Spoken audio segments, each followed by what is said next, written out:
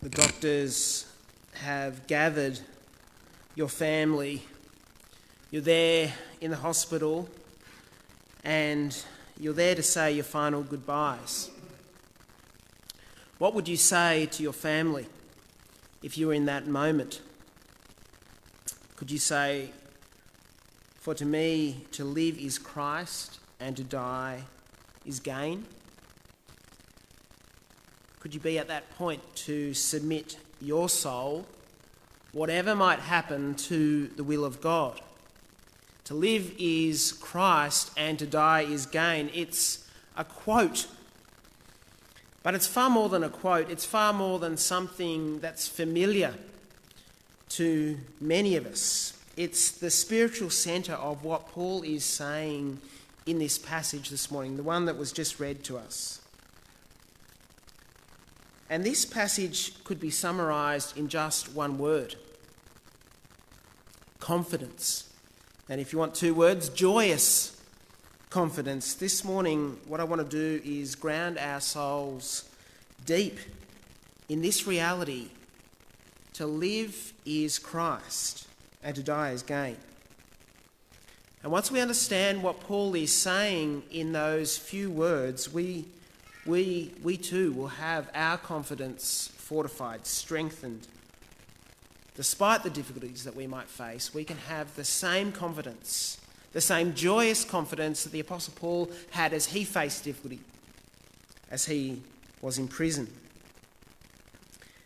As we take up this section here from verses 18, following on the last bit of verse 18, I want you to remember that Paul has finished his previous section on a note of joy. There at the start of verse 18, he says, "What does it matter? The important thing is that in every way, whether from false motive or true, Christ is preached."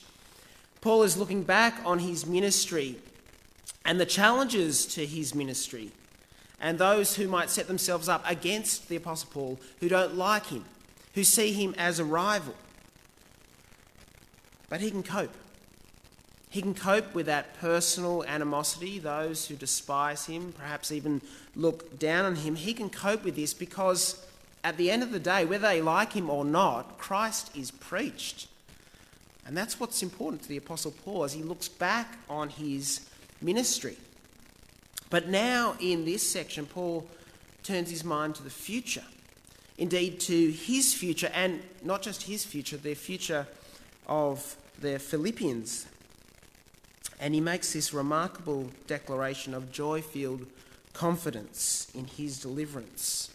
Have a look there in verse 18, the last section of verse 18. "Yes, I will continue to rejoice." See, the reality of Christ is not something that just makes sense of his past, but Christ is a rock for him. In the very middle and present, in the very middle of his present situation. He says there in verse 19, "For I know that through your prayers and God's provision of the Spirit of Christ Jesus, what has happened to me might turn out for my deliverance." Paul is facing the challenge of his own imprisonment, perhaps his own execution, perhaps beatings. He doesn't know what his future holds, but because he doesn't know his future, that doesn't mean he can't be confident. In fact, he's confident. He's confident of what in verse 19? He's confident that it will turn out for his deliverance. What deliverance is Paul speaking of here? Is Paul absolutely convinced that somehow, just as it occurred back in the book of Acts, he will be broken out from jail? Is that his confidence? Is that what he's so sure of? No. I don't think that's what Paul is sure of here. The Apostle Paul, no matter what the circumstances that lie before him, is confident of his ultimate deliverance.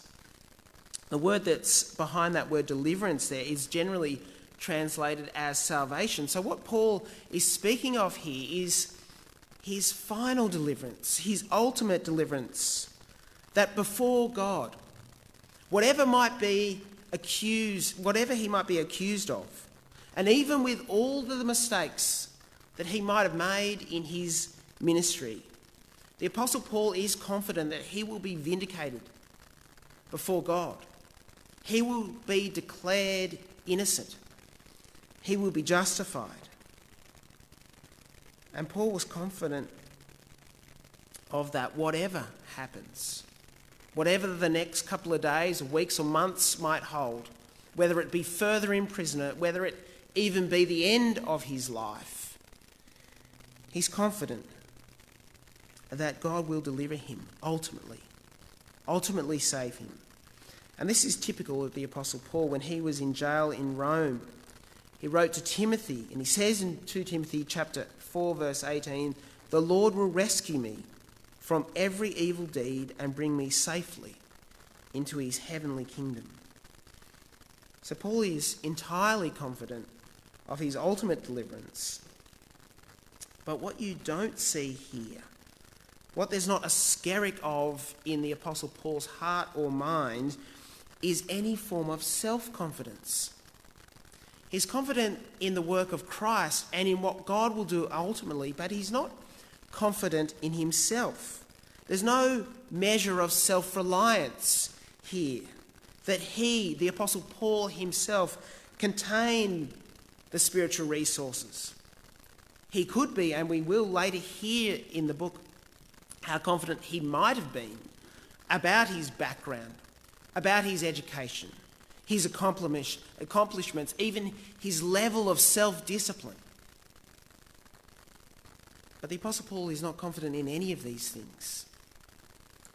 His confidence lays in the strangest of places, in the place that perhaps you might be surprised. Where does the Apostle Paul's confidence lie? Have a look there in verse 19. He says, "For I know that through your prayers and God's provision of the Spirit of Christ, what has happened will turn out for my deliverance." See what the Apostle Paul is confident of? He's confident that there's a small group of Christian men and women in Philippi who themselves are believers. He's confident that they will be praying for him and that their prayers will be answered and that God will provide for him the Spirit of Jesus Christ. How does that work? After all, we know that all believers possess the Holy Spirit. Paul is already dwelt with the Holy Spirit. He says in the book of Romans, in chapter 8, verse 9, "Anyone who does not have the Spirit of God does not belong to him." Christians have the Holy Spirit. Every Christian has the Holy Spirit. All believers have the Spirit all the time. So what's going on here? Well, we see in the scriptures that there are times in which Christians experience a measure, an intensified measure of the Holy Spirit's power. The Holy Spirit, which possesses them and that they have all the time, does come upon God's people in special ways to empower them in special circumstances, particularly that of great need. And we see that in the book of Acts. We see in Acts chapter 4, verse 9, that the Apostle Peter stood before Caiaphas, and we read at that moment he was filled with the Holy Spirit. Now we know back in Acts chapter 2 that he was already filled with the Holy Spirit, but here now, as he stands to declare the gospel before these pagan rulers, he's given a special measure of the Spirit. He already had it, but he is filled with the Holy Spirit. In Acts chapter 4, verse 31, the apostles are released, and we read that they were filled with the Holy Spirit, and they can continue to speak the word of God with boldness. They've just been in prison. You would think that they would not want to speak about Jesus because they didn't want to go back to jail. But no, the Spirit comes upon them in this special way to give them a special boldness to speak, to risk going back to where they just come from. In Acts chapter 7, just prior to Stephen's stoning, Stephen stands tall, defiant in his faith. And we read in Acts chapter 7, verse 55, full of the Holy Spirit, he gazed into heaven and saw Jesus standing at the right hand of God. The Apostle Paul is confronting a demon possession in Acts chapter 13, verse 9. And what do we read? We read that as he confronts evil, he is filled with the Holy Spirit. There are times in which the Spirit is given in a special measure. And the Apostle Paul here, as he sits in Roman custody, he knows that the Philippians are praying for him. And that as they pray for him, God will deliver a fresh supply of his Spirit, poured out into his heart to empower him, to strengthen him. And that his brothers and sisters, those that he shared this fellowship with, that they would be praying for him and God would be answering that prayer. That is his confidence. And that is a remarkable confidence. It's a confidence that's based in Christ. But it's a confidence that's dependent upon the prayer of others. It's a remarkable kind of spiritual vulnerability, isn't it? That the Apostle Paul's situation, his spiritual well-being is dependent on perhaps just 20 or 30. Perhaps just the number of people in this room. Perhaps their prayers could empower this one man and his work of the gospel. It's remarkable that he was relying on others, not on his own faith. Yes, his faith was in Christ and founded in Christ, but he was reliant on the prayer of his brothers and sisters to meet this challenge that he faces. And it's the same today. What a remarkable power that we have for one another when we pray for one another. I know we do that a lot. We do it all the time. We do it on Sundays, community groups, perhaps throughout the week. But friends, do we not lose the incredible power that a very simple and ordinary prayer can have in the life of a believer? We need to practice this. We need to see God at work. Our simple, ordinary prayers for one another can move mountains of doubt and disbelief. Our simple and ordinary prayers for one another can strengthen and fortify and encourage one another to such extreme and in such extreme and profound ways. Friends, we must remember that in the simple and in the ordinary, God is at work in powerful ways, and we must continue to pray for the encouragement of one another. So the Apostle Paul is dependent on the prayers of his brothers and sisters. And what does he think that these prayers will do? Well, he says there in verse 20, I eagerly expect and hope that I will in no way be ashamed, but will have sufficient courage, so that now, as always, Christ will be exalted in my body, whether by life or by death. Can you hear Paul's pulsating confidence in those words? I eagerly expect, I hope. Perhaps we lose that with that word hope. In English, when we mean hope, we often mean we cross our fingers and we hope that this afternoon the Panthers will win. Okay, that Parramatta will win. I personally hope Panthers will win. You know, it's a vague kind of wish. That's my team. Panthers actually my team. And I do hope that they win. I do. But that's got very little to do with what the Apostle Paul is thinking of here as he thinks about his hope. Because his hope here, biblical hope, brims with a certainty that's based on the fact that God is sovereign and that he keeps his promises and that he's been keeping his promises all throughout history, and he's delivered on those promises so far in the Lord Jesus. And if he's delivered, and if he is faithful, and if he is sovereign, the Apostle Paul can hope and can eagerly expect. It's a hope that's grounded in God. Hope that is to do with truth and reality, not wishful, spiritualized, naive thinking, but a hope in reality, a hope in truth. And if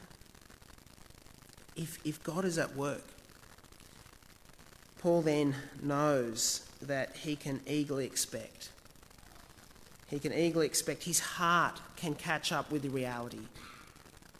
He can eagerly expect what God will do. There's an intense expectation that is sure to happen. And what is he confident in? He's confident that he will be in no way ashamed. I think the Apostle Paul is being reminded, or in fact, I think in many ways he's reminding himself as he writes to the Philippians, but he's writing to himself as much as he's writing to the Philippians. He's confident there in verse 19 that he will be in no way ashamed. There's no hint in the Apostle Paul's mind that this whole Jesus thing, this thing that he has committed his whole life to, that his former self that he's turned his back on, there's in no way, there's not a hint that it will turn out to be some hoax.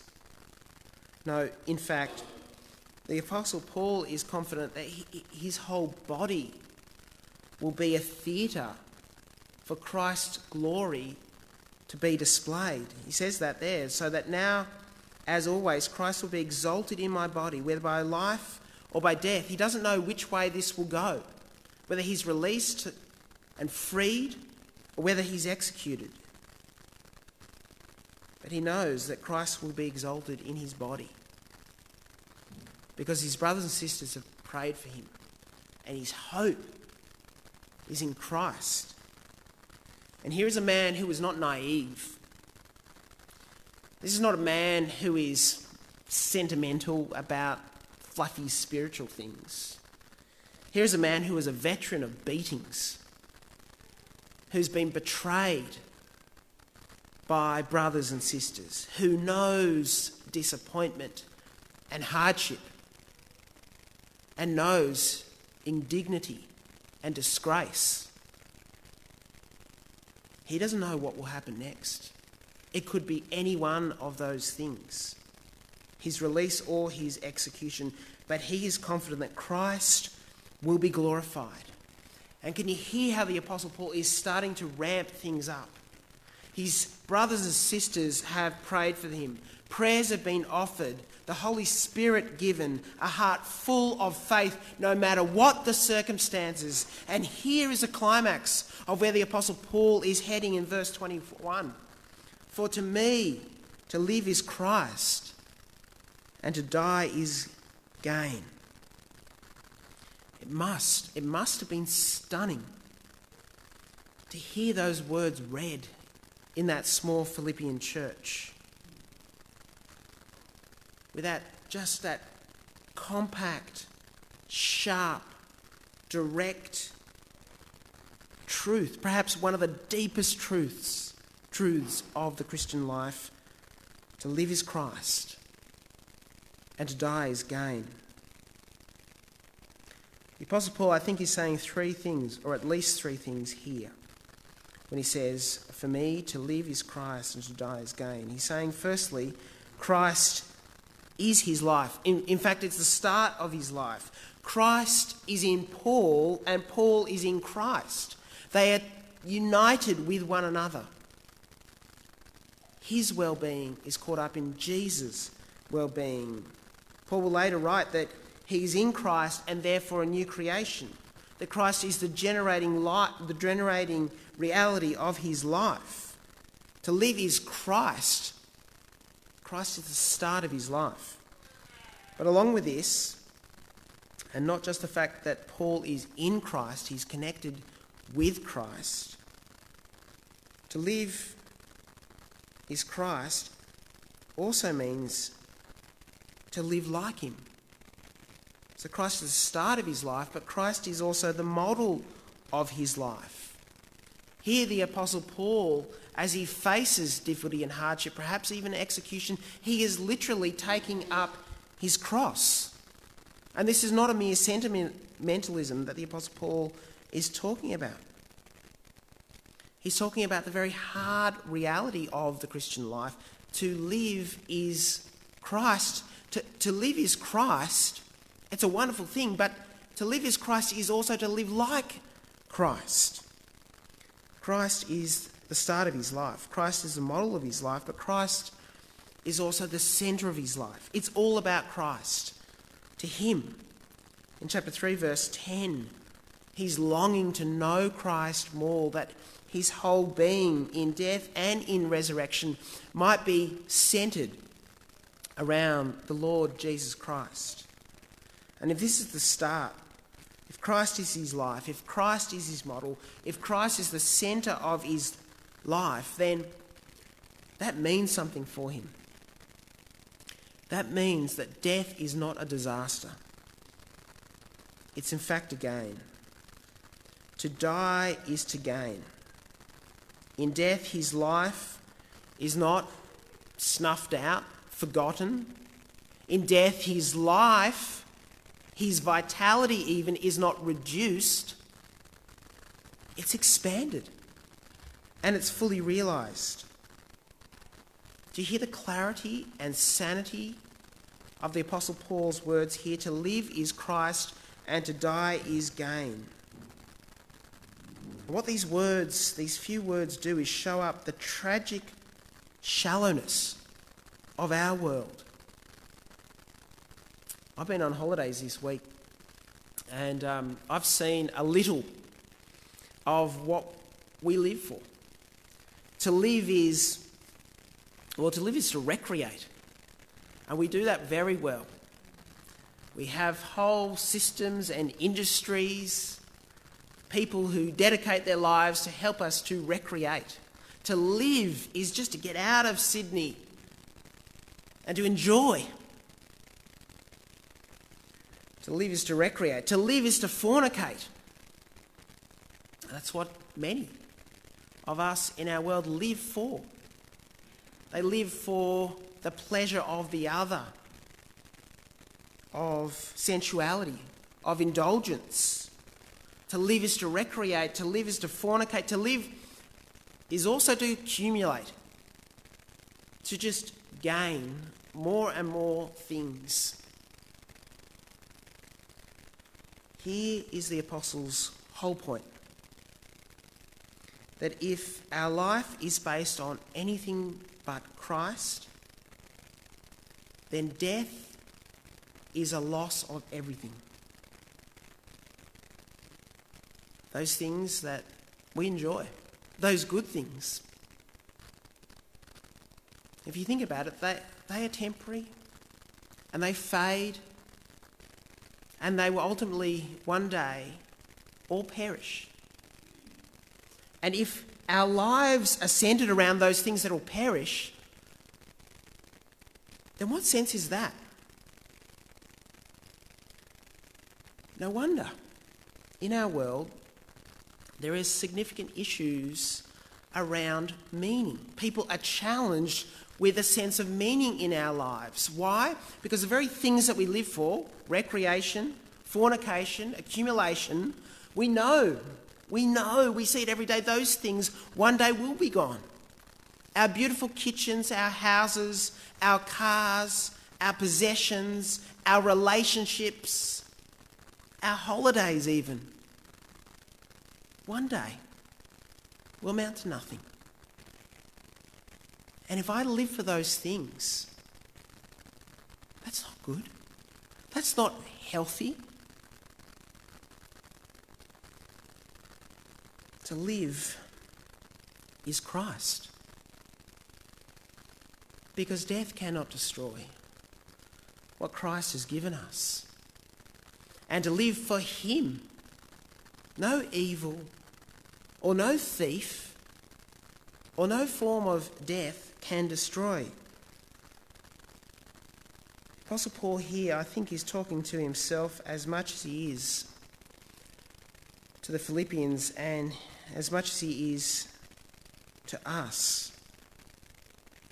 Because he goes on there in verse 22 to 24 to speak about death being that death is a glorious possession of Christ. There in verse 22. The Apostle Paul has this choice. He can't lose. To live is Christ. To live for Christ. And for the Christian, the worst thing that can happen is the best thing that can happen. To die is gain. The Apostle Paul is pressed in.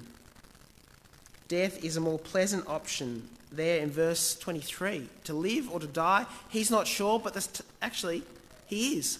The scales are tipped there in verse 23. And the delights of death are explored here in that word depart. There in verse 23, I'm torn between the two. I desire to depart and to be with Christ. That word depart there has this image of a ship leaving a harbour, sailing on its way home. See, the Apostle Paul's longings are for death and the peace and the life that is found in his death. But he won't. He won't choose that as if it was up to him.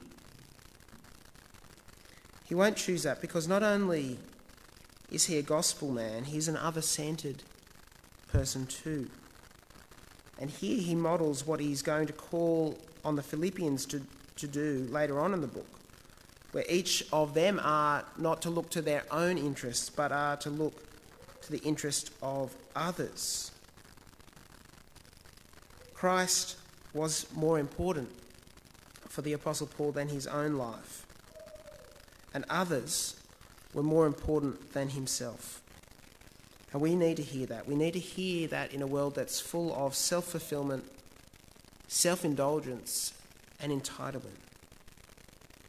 The Apostle Paul does sense, I think, here that he is going to live. And he's going to live because he knows that God knows that this church needs him. He's living for others. And I pray that we might live for others as well. That these words of the Apostle Paul, to live is Christ and to die is gain. I pray this morning that we would invite those words into our souls. Can we say that? Can we say to live is Christ and to die is gain? Do we know it? Is he your life? Amen.